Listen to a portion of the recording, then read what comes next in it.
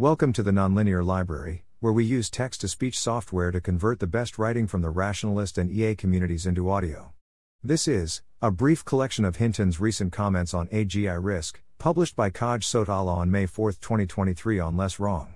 Since I've seen some people doubt whether Jeff Hinton is actually concerned about AGI risk, as opposed to, for example, the NEET spinning an anti-tech agenda in their interview of him, I thought I'd put together a brief collection of his recent comments on the topic.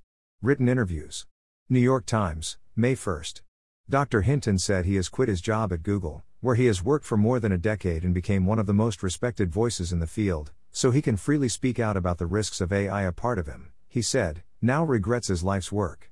Dr. Hinton, originally, thought systems like ChatGPT were a powerful way for machines to understand and generate language, but inferior to the way humans handled language. Then, last year, his view changed. He still believed the systems were inferior to the human brain in some ways, but he thought they were eclipsing human intelligence in others. Maybe what is going on in these systems, he said, is actually a lot better than what is going on in the brain. Down the road, he is worried that future versions of the technology pose a threat to humanity because they often learn unexpected behavior from the vast amounts of data they analyze. This becomes an issue, he said, as individuals and companies allow AI systems not only to generate their own computer code but actually run that code on their own. The idea that this stuff could actually get smarter than people, a few people believe that, he said.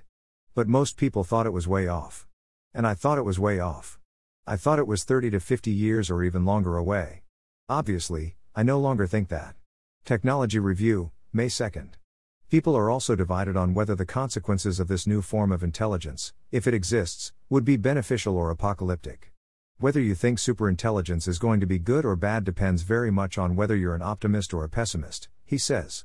If you ask people to estimate the risks of bad things happening, like what's the chance of someone in your family getting really sick or being hit by a car, an optimist might say 5% and a pessimist might say it's guaranteed to happen. But the mildly depressed person will say the odds are maybe around 40%, and they're usually right. Which is Hinton. I'm mildly depressed, he says. Which is why I'm scared. Even if a bad actor doesn't seize the machines, there are other concerns about sub-goals, Hinton says. Well, here's a sub-goal that almost always helps in biology: get more energy. So the first thing that could happen is these robots are going to say, let's get more power. Let's reroute all the electricity to my chips.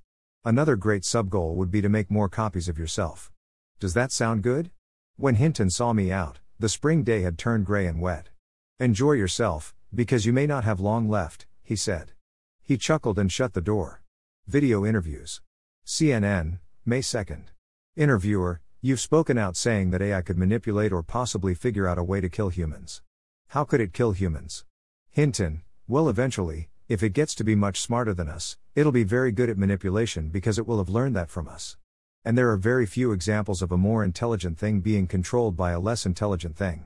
And it knows how to program, so it'll figure out ways of getting around restrictions we put on it. It'll figure out ways of manipulating people to do what it wants. Interviewer, so what do we do? Do we just need to pull the plug on it right now? Do we need to put in far more restrictions and backstops on this? How do we solve this problem? Hinton, it's not clear to me that we can solve this problem. I believe we should put a big effort into thinking about ways to solve the problem. I don't have a solution at present. I just want people to be aware that this is a really serious problem and we need to be thinking about it very hard. I don't think we can stop the progress. I didn't sign the petition saying we should stop working on AI, because if people in America stopped, people in China wouldn't. It's very hard to verify whether people are doing it. Interviewer, there have been some whistleblowers who have been warning about the dangers of AI over the past few years. One of them, Timnit Gebru, was forced out of Google for voicing his concerns. Looking back on it, do you wish that you had stood behind these whistleblowers more? Hinton, Timnit's actually a woman. Interviewer, oh, sorry. Hinton, so they were rather different concerns from mine. I think it's easier to voice concerns if you leave the company first.